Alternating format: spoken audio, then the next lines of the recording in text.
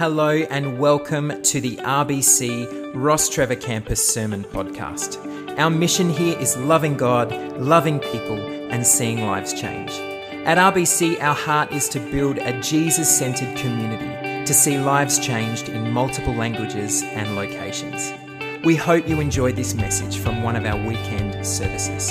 To find out more about us, please visit our website, rbc.org.au. Hello church, for those who don't know me, my name is Dave and it's great to be worshipping with you today.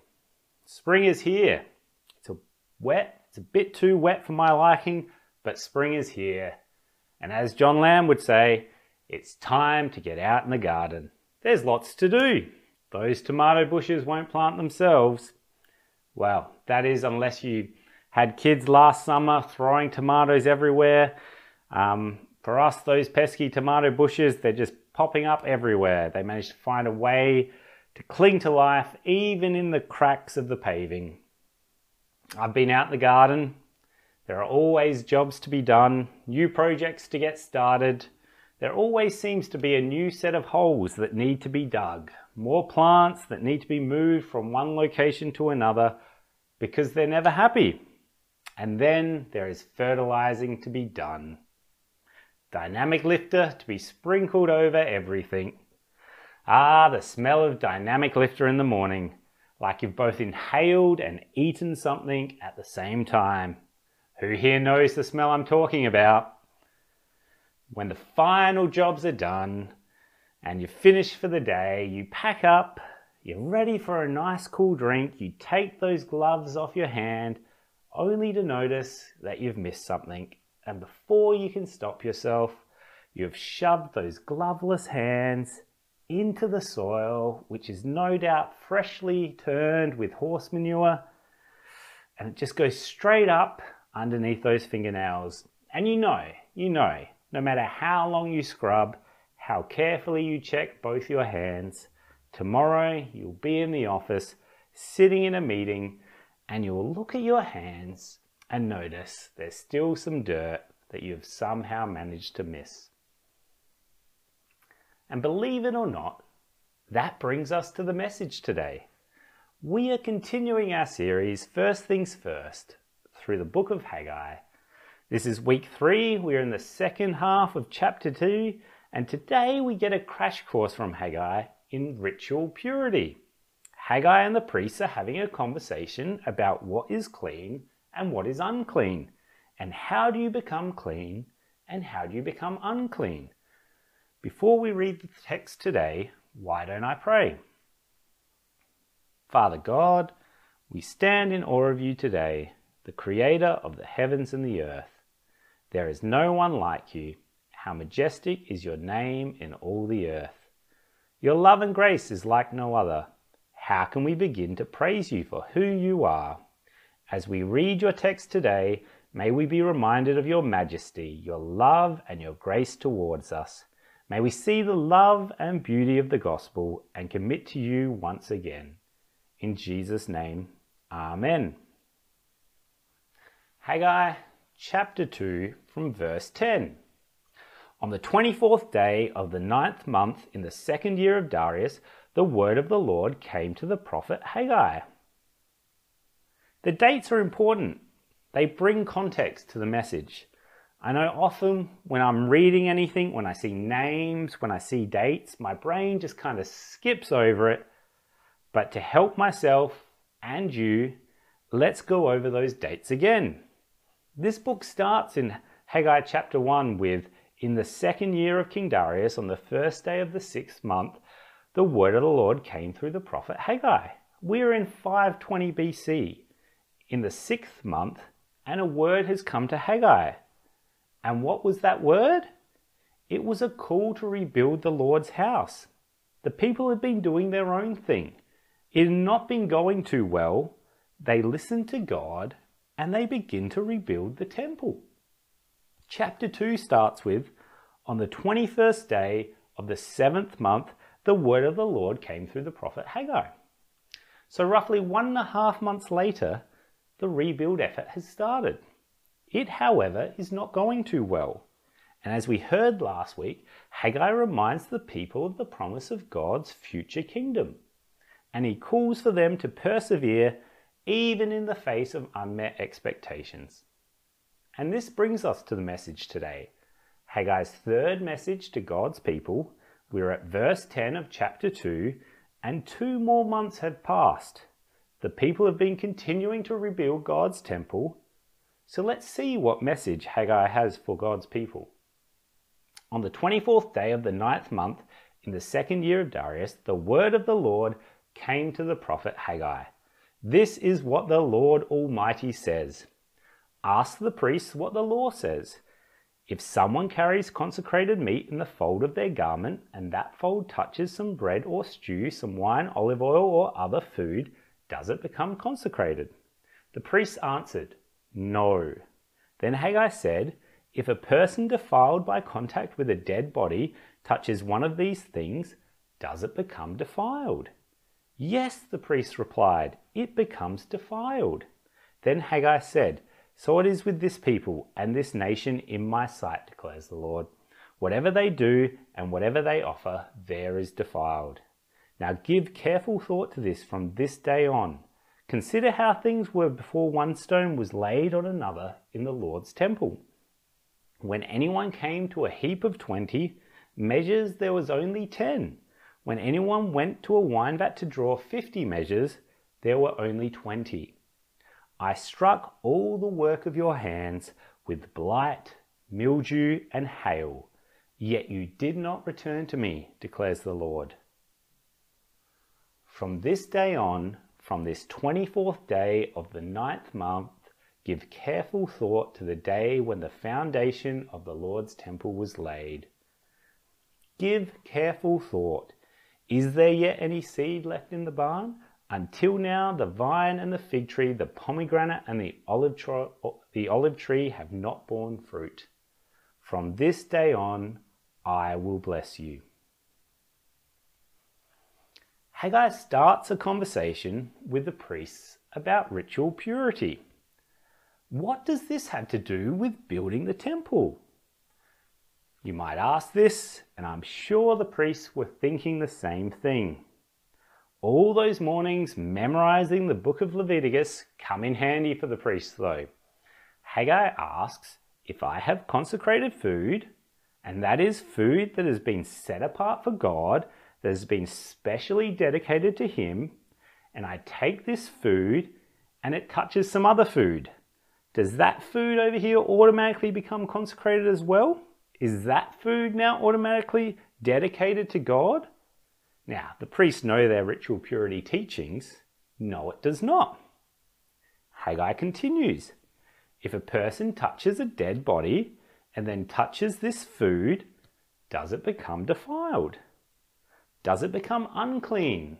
Is its purity damaged? Is it no longer considered consecrated? And the priests reply, yes, it's become defiled. And this is where Haggai brings the hammer down.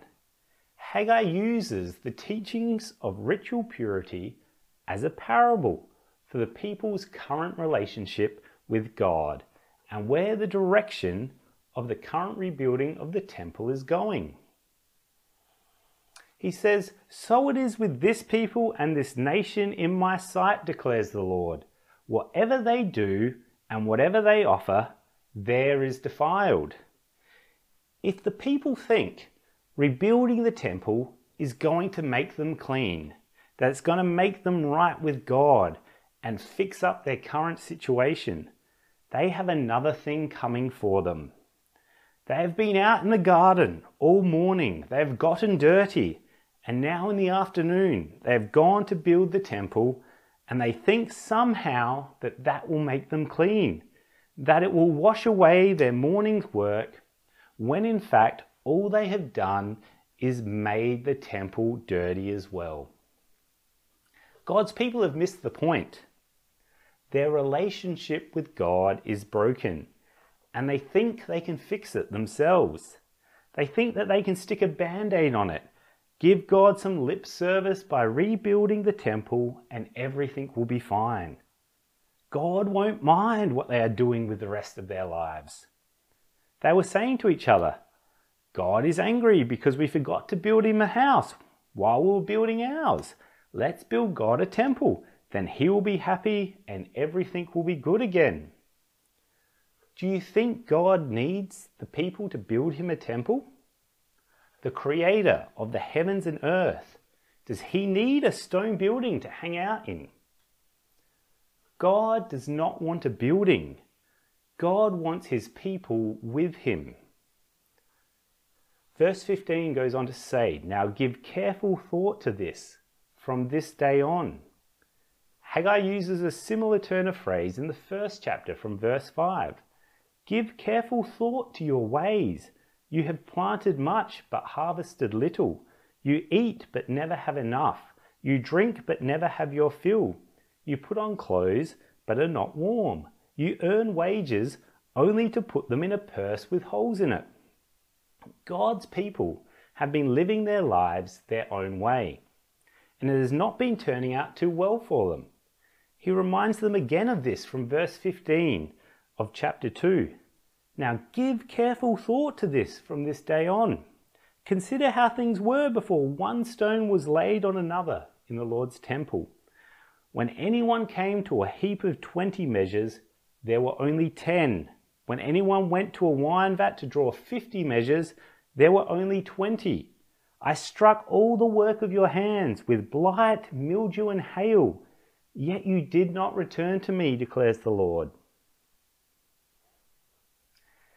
Now the people would have heard these words from Haggai, and it wouldn't have been able to help but be reminded of the Exodus from Egypt. God sent plague after plague, yet Pharaoh would not let God's people go. Here they were, returned to the promised land again, a temple to be rebuilt, and now it was their hard hearts which were getting in the way. Was it pride? I'm going to prove everyone else is wrong. Was it arrogance? I know best. Better days are just around the corner. Was it stubbornness? I've started down this road and there's no turning back now. It could have been any or all of these things, but fundamentally it is the human condition. It is what leads God's people to continually turn away from God from generation to generation. And so I ask you today, is your heart hard? Is there pride, arrogance, stubbornness, or maybe something else you're holding on to? Something that is stopping you from returning to God? Whatever it is, God wants you to let it go and soften your heart to Him today. The text continues from verse 18, and this is still God speaking. From this day on, from this 24th day of the 9th month, give careful thought to the day when the foundation of the Lord's temple was laid. Give careful thought. Is there yet any seed left in the barn? Until now, the vine and the fig tree, the pomegranate and the olive tree have not borne fruit. From this day on, I will bless you. I love this part of the text. It is the surprising heart of God on full display for all the people to see and hear. Before you have completed anything, before you have even raised a stone above the ground, before you have displayed to me your true commitment, I am for you, declares the Lord. From this day on, for every day to come, I am for you. I will bless you. I will never leave you or forsake you. The creator of the heavens and the earth, the one who is, who was, and who is to come, Yahweh is for you. How do you think that made the people feel? To hear Haggai share the heart of God in such clear terms. After just being admonished for essentially paying lip service to God and ruining everything that they had come into contact with, God says, it's all going to be okay. I've got this. Whatever you think you need to have done to fix this, I've got it covered. I'll make a way where it did not look like any way was possible. From this day on, I will bless you. A lot of things get broken in our family. I don't know if our family is especially good at breaking things, if we're all secretly super strong and don't know our own strength, but I have a feeling our family is not unusual in this case. Anyway, there seems to be a few different types of broken in our family. There's, that's broken, it's not important, I don't care. That's broken, but it still kind of works, and we'll pretend it's not broken. But then there's the, that's broken. It is important, and Mummy and Daddy are going to be really, really mad. This kind of broken normally results in the offending child running and hiding somewhere, while their siblings come as quickly as possible to find Mummy and Daddy and tell the story of the terrible, terrible thing their brother or sister has just done. I have a vivid memory of this happening one time. Not of what was broken, I cannot remember that, but I remember finding Gabe hiding, quite upset, tears running down his eyes, down his face. And if you know Gabe, when he's sad, he looks really sad. And I remember saying, "It's okay, buddy. Daddy was planning on getting a new one of those anyway." And the look of instant relief on his face, the shame and the fear of what he had done washing away, was quite striking. He got up, he came out of hiding, he went and played with his siblings, and it was as if the whole thing had not happened. And I imagine this is how the people felt. You see, God already had a plan to fix what was broken. The people did not need to build the perfect temple for God to be happy with them. God loves and values you before you build anything. Haggai's message to God's people is a clear fork in the path moment for them. Down one path is surrender and obedience to God, which will lead to blessing and success, a path that God so dearly wants for them, a path that can start right now, today. There is nothing more they need to build. To make it possible, there's nothing more they have to do. There's that path, but there's also the other path, the one they've been on and can continue on if they choose. This path is familiar and comfortable. They've been on it a long time, where they call the shots, where they make the decisions, but it only leads to ruin and destruction. God reminds the people of who He is and then calls them to repentance. It is not only a call to return from their ways, but a call to return to Him, to His blessing, to His favor. And we cannot hear the book of Haggai without hearing that challenge still before us today. King Jesus paid the ultimate price on the cross so that we could be presented clean and pure before God, that our relationship with God could be restored, that we could live in the blessing of His kingdom. Just like God's people in the time of Haggai, the choice of paths is a choice that is before us, for each of us today. And the question is, which path will you choose today? I'm reminded again of the dates we talked about at the start of the message. 1 month passed, 2 months passed, and each time God's people seemed to be getting off track and needed a word from God through Haggai to set them back on the path. That's one of the interesting things about ritual purity. Something that has been made pure, set apart for God, can so easily be made impure by those things around it. God has saved us, He has rescued us and brought us home. Yet the beauty and the mystery of the gospel is that our choices still matter. We have to choose God, not only today, not only tomorrow, but each and every day. God will help us But a passive acceptance is not enough. God has chosen to work his will out through his people. It is an active, engaged relationship that requires two parties. And when we choose as a people to engage with God, it is amazing what he accomplishes through us. My last story to share, my kids are taking swimming lessons at the moment. They go once a week to the local swimming pool and they're thrown in the pool with a couple of other kids, and there is an instructor there who's tasked to, teach them how to swim. I don't know if you've seen someone who doesn't know how to swim try and swim, but it does not look good.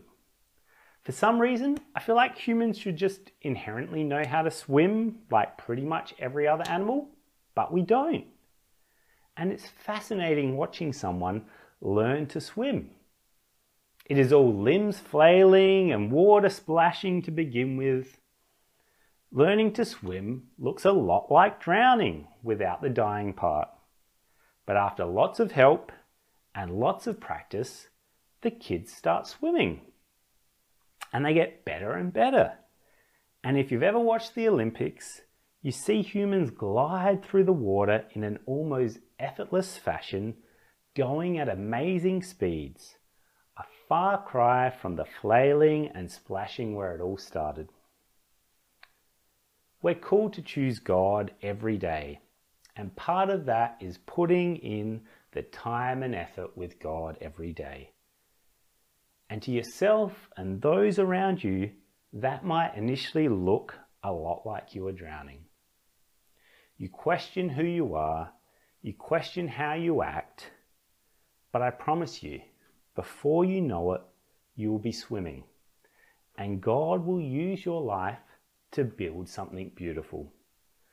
God could have spoken a temple into existence, just like he did the world, but he chose not to.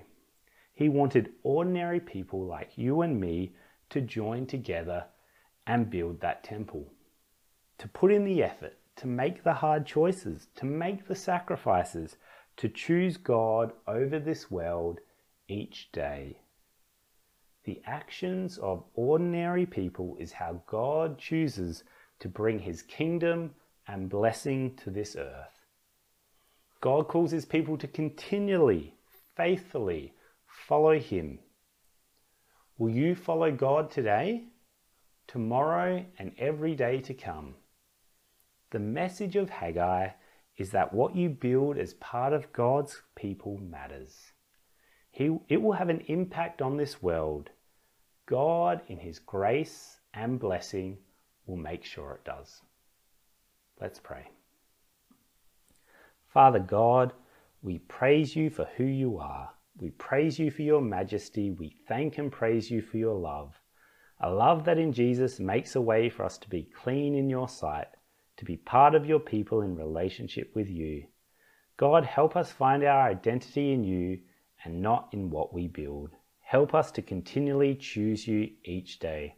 Give us the faith and perseverance to continue to trust you when the times are tough, that we'll choose you today, tomorrow, and every day to come. Please bless and multiply what we build for your kingdom. Thank you that what we build matters.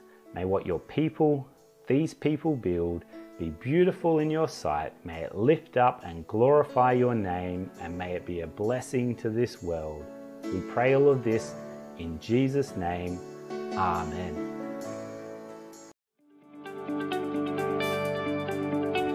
Thanks for listening, and we hope that you enjoyed this podcast. If this message has impacted you in some way, we would love to hear from you.